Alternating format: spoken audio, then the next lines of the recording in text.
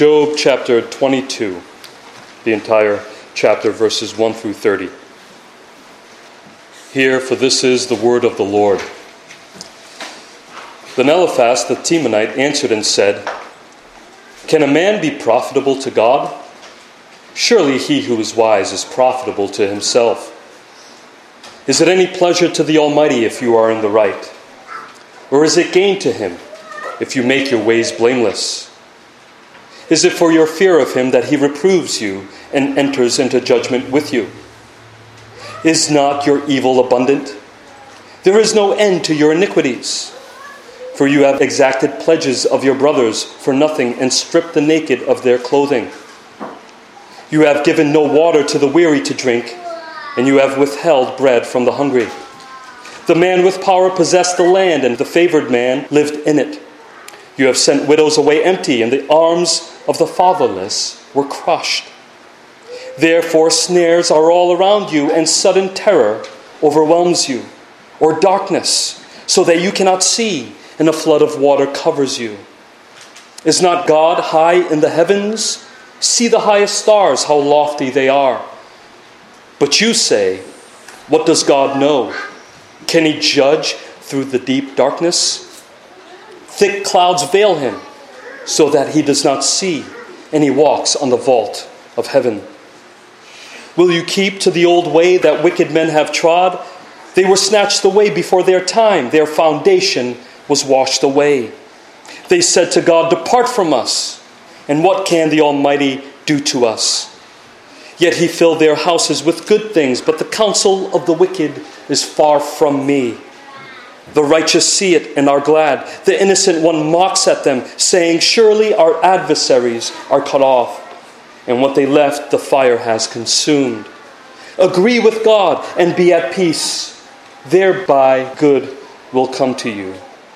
Receive instruction from his mouth and lay up his words in your heart. If you return to the Almighty, you will be built up. If you remove injustice far from your tents, if you lay gold in the dust and gold of Ophir among the stones of the torrent bed, then the Almighty will be your gold and your precious silver. For then you will delight yourself in the Almighty and lift up your face to God. You will make your prayer to him, and he will hear you, and you will pay your vows. You will decide on a matter, and it will be established for you, and light will shine on your ways. For when they are humbled, you say, it is because of pride, but he saves the lowly. He delivers even the one who is not innocent, who will be delivered through the cleanness of your hands. In the name of the Father, the Son, and the Holy Spirit. Amen. In the back and forth between Job and his friends, it seems like this situation is going to blow up at any moment. As the false accusations increase, Eliphaz adds a little more flesh to the bones. He provides more detail to the accusations that he has been hurling at Job. His tongue has become unrestrained. Before he was a little more reserved, but now he presents open and explicit accusations. He gets specific. And this is all because Job has rejected the idea that you can tell a book by its cover, and that you can tell if someone is in the right with God or not by observing their life situation. So Eliphaz responds with definite confidence that Job was an unbelieving sinner. The voice of Satan, the accuser, is speaking much louder and clearer in Eliphaz's final speech. Because those who make false accusations resemble the character of Satan. Jesus said to those who were trying to catch him in sin that you are of your father the devil, and your will is to do your father's desires. When he lies, he speaks out of his own character, for he is a liar and the father of lies. Satan is a slanderer and the accuser of God's people. He only seeks to destroy lives. Slander and false accusations have the ability to ruin someone's entire life, because it is an attack on our neighbor's good name, our neighbor who is made in the image of God. This is why it is sin and leads to destruction. I'm not sure if Eliphaz was thinking his words through, because the ironic thing is, he believed he was speaking for God when he was actually agreeing with Satan. Because like Satan, he accuses Job of being a hypocrite and an unbeliever. And what's more is that he thought he was doing something good by granting Job a chance to turn to God. But instead of a spiritual invitation, he is engaged in spiritual abuse. I know these words are being used today in unhelpful ways, but nonetheless, spiritual abuse occurs. And it occurs in churches across the country from what we call bully pulpits. This is a warning for all of us today, because notice how it is such a thin line between being God's ambassador to representing Satan. And this follows the ways of Satan as he disguises himself as an angel of light. Much of what Eliphaz says is theologically sound and true, but they were misapplied. His words are darkness disguised with light. But as we will see, even in his false accusations and false application, Eliphaz's words will reveal the character of someone greater than Job, who will deliver his people. And he does this without even knowing it. So in Eliphaz's last speech, before he invites Job to turn to God, he accuses him of particular sins. He warns him of God's punishment before he calls him to repent so that Job would prosper. In the first two sections, verses 1 through 11 and verses 12 through 20, he begins by expounding God's character before he accuses Job of particular sins in the first section, and warns Job about God's punishment of the wicked in the second section. So first, he begins by speaking about God's character, then accuses Job of particular sins. And on a positive note, what we can get from Eliphaz's speech is something that is missing in many churches today, and it is the teaching of God's attributes. A good summary is found in our Shorter Catechism, question 4, which asks, "What is God?" In the first half of the answer to that question, there are certain attributes that do not belong to humans. It says, God is a spirit, infinite, eternal, meaning he has no beginning and no end. And he is unchangeable. He is immutable, unlike us. And in our confession, it also says that God is impassible. He is without passions, meaning he cannot suffer or feel pain. He has no parts. And there is no creature that can add anything to him. He needs no one to exist. He cannot be moved by his creatures and their actions. He has decreed all things before the foundation of the world, and he will not change his mind. This is why we can depend on God. But Eliphaz presents a slightly different take on God's character here. He teaches that God is all-sufficient in himself and cannot be moved by the actions of man, which is true. And this means that God is impartial, and so he must judge sin.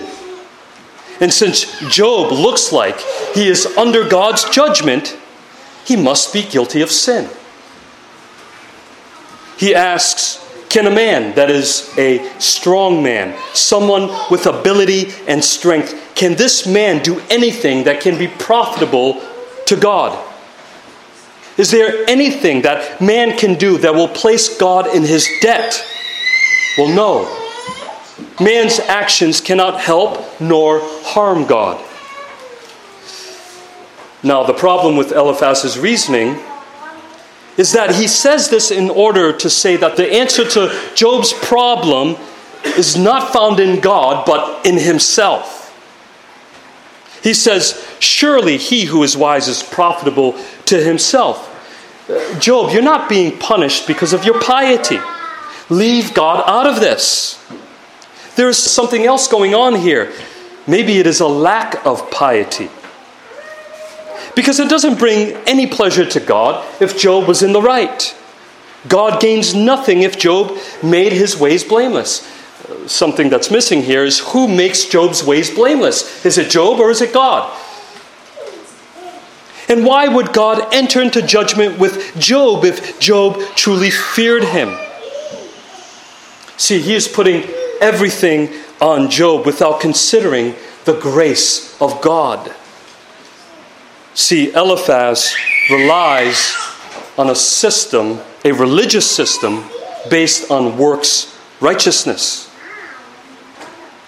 So to summarize, he is asking Job, why would God punish someone who is righteous, blameless, and who truly fears him? Because no matter what Job says and how much he cries out to God, the proof is in the pudding. If Job was wise according to God, he would not be suffering because God is consistent. He consistently judges everyone by their actions and issues punishment in this life accordingly. God is completely impartial. And so judging by what Job has been going through, he cannot fool his friends. He must be guilty. You did something wrong, Job. Just look at your life. You're a sinner. And it is from this place that he begins to present his false accusation. It was hinted at in his previous speeches, but now it is pretty clear and explicit. He says, "Is not your evil abundant? There is no end to your iniquities."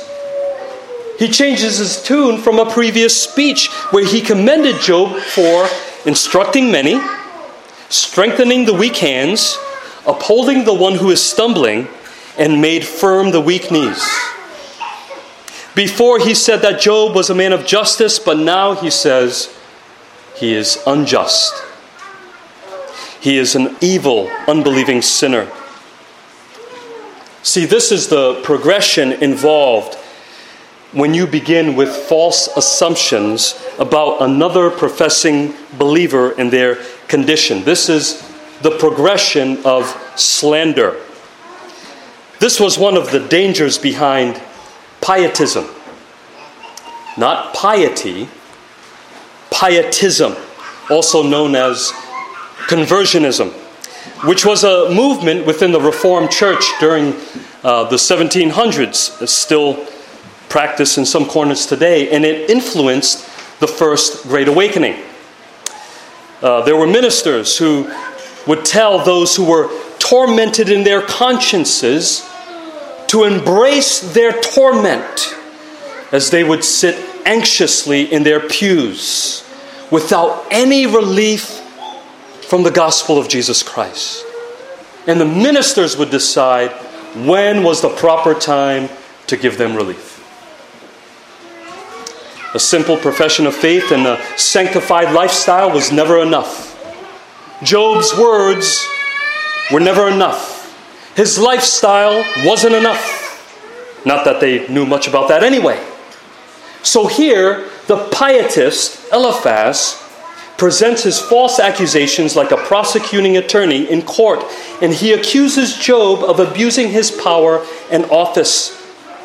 He says that Job exacted pledges of his brothers for nothing, meaning he forced them into agreements or contracts which involved money exchange without cause and no way of getting out. It sounds much like getting into a timeshare. You can never get out of those things, supposedly. I don't know if that's true, but he was extorting his brothers, which would leave them with nothing. He stripped them naked of their clothing and the necessities needed for life. He accused Job of withholding water from the weary and bread from the hungry. He accused him of being a man of power and privilege, a favored man, a man with connections, living on his own lavish property. And according to Eliphaz, Job even sent widows away empty, and he crushed the arms. That is another way of saying their strength, the strength of the fatherless. He hurt the most vulnerable people whom God is said to love and protect. And so he says, for this reason, there are snares all around you, Job. This is what you deserve. God is just punishing another tyrant. And the sudden terrors of hell overwhelm you, or darkness, so that you cannot see, and a flood of waters covers you. Which sounds familiar because it sounds like God's judgment, which will be alluded to next. So secondly, he warns Job of the punishment that comes upon the wicked. He warns him that he should not follow their ways. But before that, again, he begins with describing God's character and that God is transcendent. He is beyond human experience. Is not God high in the heavens? See the highest stars, how lofty they are. Also, the truth is, though God is transcendent, at the same time, God is also omniscient, meaning he knows all things and sees all things. He knows and sees the actions of man, and he is directly involved in his creation. He does not stand aloof. But Eliphaz turns to Job and puts blasphemous words in his mouth. But you say, what does God know? He is accusing Job of saying what the wicked says in Psalm 73. How can God know? Is there knowledge in the Most High? How can God know, and how can he judge through deep darkness? Thick clouds veil him so that he does not see, and he walks on the vault of heaven. He is basically accusing Job of being a deist.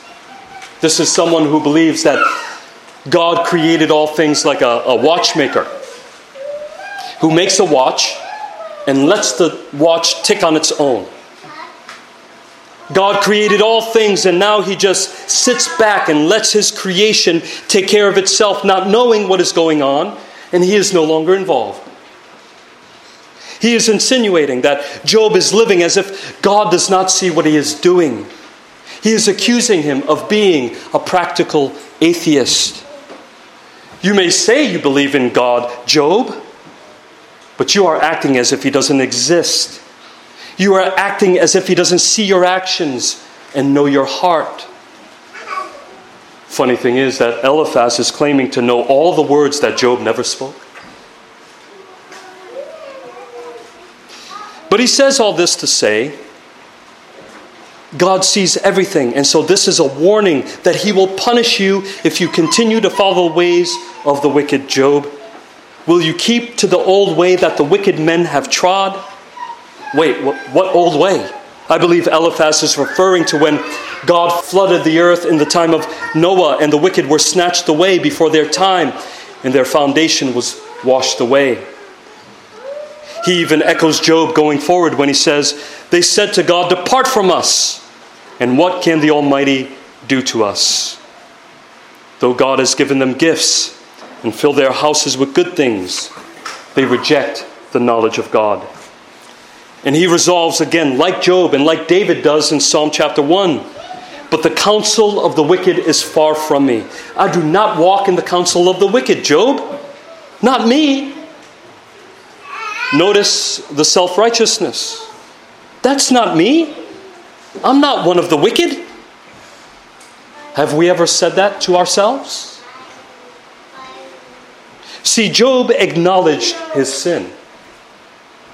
This is why he offered sacrifices to God.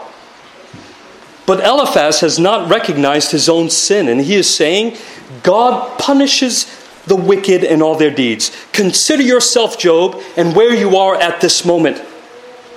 Now, this is a healthy warning for all believers that we should steer away from the ways of the wicked, but not without acknowledging our own wickedness.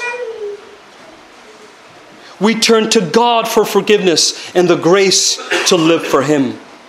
We are counted as righteous by faith alone in Christ alone. But Eliphaz falsely assumes that Job was indeed wicked and continues to say that the righteous sees the punishment of the wicked and they are glad. They laugh and they mock them just like God does when he laughs at the wicked nations who plot against him and his anointed. The righteous mock the wicked, saying, surely our adversaries are cut off, and what they left, the fire has consumed. They are left with nothing. Their possessions are burned up because of their past iniquities. This is what he assumed happened to Job. But there is hope for Job if he turns away. And so after falsely accusing Job, Eliphaz softens up a bit. Thirdly, we hear of Job's deliverance. Because what Job desired more than anything else in the midst of his suffering was peace with God. This is the believer's greatest desire. There is nothing more important than having peace with God. All the enjoyments of life become misery if one does not have peace with God. So he says, instead of arguing against God, agree with God, submit to him, yield to his ways, and be at peace. If you do that, Job, good will come to you. This is repeating Satan's slander about Job's motives, that he was following God only for good things like money and prestige. So he lays out the conditions of repentance in order that Job may receive the ultimate good, the promises of God. Although this is greatly misapplied to Job, it does contain some truth that we would do well to listen to. Like he calls him to humble himself and be receptive to the word of God.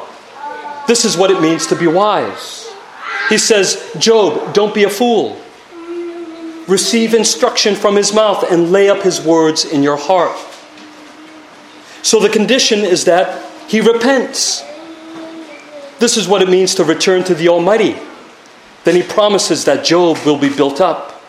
And this repentance is to be complete. He is to remove injustice far from his tents and lay his gold in the dust, even the most expensive and legendary gold of the ancient East, the gold of Ophir. He calls him to lay down his expensive jewelry with the stones at the bottom of the rushing stream. He is calling him to give up his idols, even the idols of his heart. These idols can take whatever form: money, family, a good job, security, leisure, entertainment, you name it.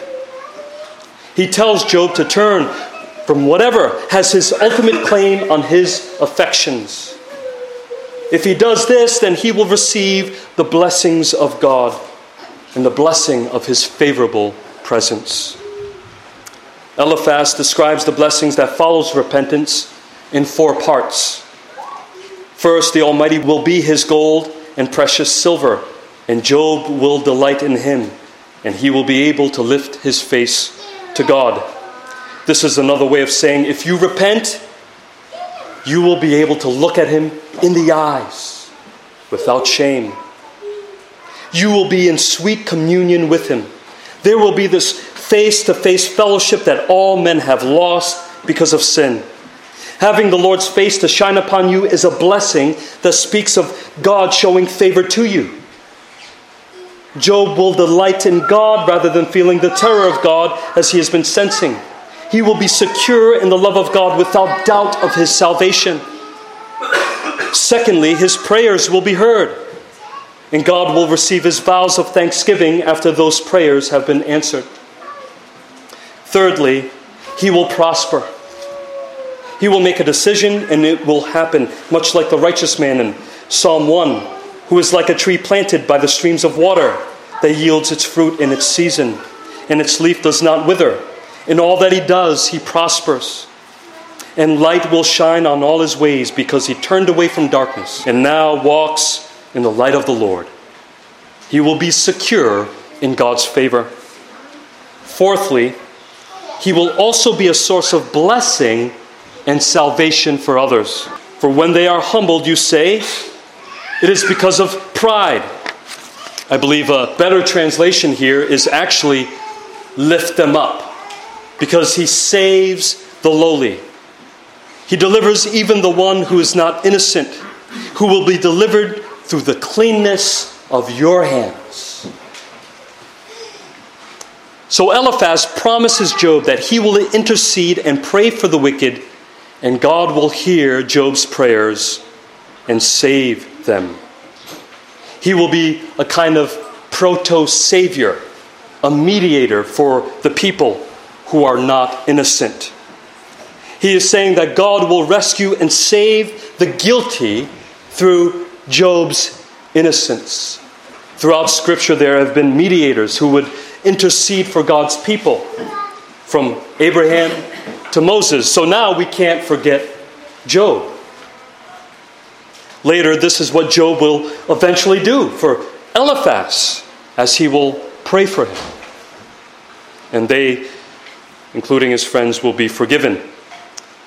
So you see, although Eliphaz is way off on his application, the truth of the gospel is slowly unveiled to us, especially in light of all of Scripture. Eliphaz was wrong in the fact that Job needed to repent of this particular sin of injustice. These are false accusations. But this also helps to reveal who Job ultimately represents.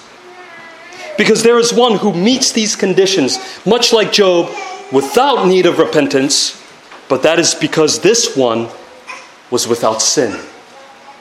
This one is in total agreement with God and experienced the peace of God completely. He is the embodiment of peace with God. He is also the embodiment of wisdom and instruction. Christ, the power of God and the wisdom of God to us. He always did what was pleasing to his Father. Jesus was the beloved chosen servant in whom the Lord said, "My soul delights." This is repeated from the clouds of heaven as they opened at Jesus' baptism. And God said, "This is my beloved Son, with whom I am well pleased." And likewise, the Son delighted in his Father. His prayers were always answered according to the will of his Father. And likewise, he calls us to pray in his name so that the Father may give us whatever we ask of him. This is why we are confident in prayer. We are confident in prayer because God always hears the prayers of Christ, and Christ lives today to intercede for us. He is the righteous man of Psalm 1 who yielded fruit in its season and whose leaves never withered. In all that he does, he prospers, and he is the light of the world. He always walked in the light of his Father, and he came to seek and to save the lost and the lowly.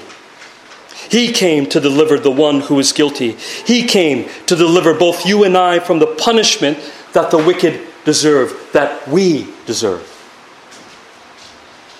We are delivered through the cleanness of his hands. See, Jesus Christ is all over these promises given to Job. Now, what was wrong with Eliphaz's final speech? Much of it contains truth. See, we can be theologically precise, doctrinally sound, and yet misapply the truth of God. We need to be doctrinally sound and theologically precise, while at the same time carefully apply the Word of God. Eliphaz is right that God is all-sufficient, so he is impartial. He knows and sees all things. He does punish the wicked. He wants us to repent, and he blesses us in our communion with him. But there are some things he gets completely wrong. First, Eliphaz missed the fact that yes, God is all-sufficient and he needs no one. And God is just in punishing wickedness. But Job's suffering does not necessarily mean that God is punishing him. God will indeed use Job's suffering and the suffering of his children throughout redemptive history for his own glory. Because Job's trials and our trials will go on to prove that God is faithful to the praise of his wisdom in his work of redemption. Ultimately, God in his infinite wisdom would later send his beloved and most perfect Son, the one in whom his soul delights, our Lord Jesus Christ, to suffer for our sake. Was that a mistake? Well, no. And it is in this truth, I would say to you, agree with God and be at peace. Secondly, he taught that God is impartial and that he considers all of man's actions. He knows all things and sees all things, and so he must punish wickedness. Again, this is true. Every sin, no matter how small, God sees it and it deserves punishment. But when Eliphaz drew this conclusion, he should have looked within himself. Like the psalmist, and say, if you, O Lord, should mark iniquities, O Lord, who could stand? Who could stand? Because what is missing here is self-awareness on the part of Eliphaz. And he was missing the fact that God is also most loving, gracious, merciful, and long-suffering. And since God is indeed impartial to sin, meaning he cannot overlook it, and he must punish both sin and sinners, he preordained that he will nail our sin to a cross in the flesh of Jesus Christ. There is no awareness of Eliphaz's own sin, and so there is no grace in Eliphaz's depiction of God. There is no redemption in Job's suffering. Let us beware that we are not ignoring our own sin and at the same time withholding grace from others. This is an important lesson. Thirdly, God does call us to repent. We are called to repent daily. John said, if you say you have no sin, that's present tense, right now, as a believer, if you say you have no sin, you're deceiving yourself. And the truth is not in you. So he calls us all to repent daily of sin.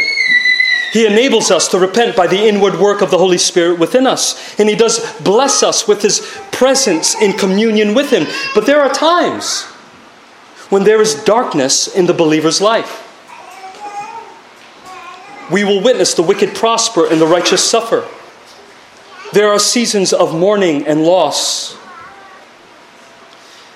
In all of my readings of biographies and autobiographies of saints of the past, I do pick up on a pattern that I see in their so-called conversion stories. Though they say they believe the doctrines and promises of Scripture, they attribute their true conversion to an emotional experience of overwhelming joy, which is fine. But my question would be, did they ever feel as if they lost some of that joy after that point of conversion? Were there any extended periods of darkness in their lives after coming to faith? Because what I see in Job is that he is going through a long period of darkness and doubt. This is months. Yet God upholds him and confirms him as his own. He is not an unbeliever because he feels like one.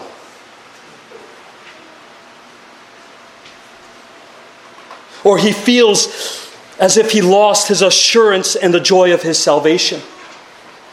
His status is not based on or grounded in him, but in what God has done and what God has said. And Eliphaz missed this. So this means Eliphaz was unjust in calling him to repent and enjoy communion with God, because he already enjoyed that communion with God. He was already a believer. This was part of the problem centuries ago during the Marrow controversy in Scotland. Around the question, is repentance necessary? That means, must you show fruits of repentance before you can be considered as saved, before you can become a member of the church? The Marrow men, one of them being Thomas Boston, would say, no. only the believer, only the saved can repent. Repentance can't come before salvation because the believer is awakened to his state. So in other words, this was a total insult to Job and slander. He was already a believer, and later he would repent, but not of the sins that Eliphaz listed here. But Eliphaz is accusing Job of sins he did not commit based on what he had suffered. This is what we call spiritual abuse. His friends slandered Job and falsely accused him in order to justify themselves. Eliphaz resembles the religious leaders of Jesus' day when they were purposely trying to catch him in sin in order to trap him. Jesus would ask them, "Which one of you convicts me of sin?" And Jesus, unlike Job, was the Son of the Father, the Lord of glory, the I am that I am, because they were blinded to that fact, much like Eliphaz was blinded to the fact that Job was a believer and a child of God. They were blinded to that fact, and they committed the worst form of slander as the scribes and Pharisees bore false witness against the God-man. And he would go on to suffer for sinners. He suffered for the wicked, for you and I. So a few questions I would ask you this morning. Do you agree with God's promises? Are you resting in these promises? Are you at peace with God? Do you delight in God? If not, turn from your sin, lift your face up to Christ, and receive the blessing of His assurance this morning. For He saves the lowly. Through His righteous life, He delivers the one who is innocent. Through the cleanness of His hands, Christ is your only deliverance today, as we will be reminded here shortly in the Lord's Supper.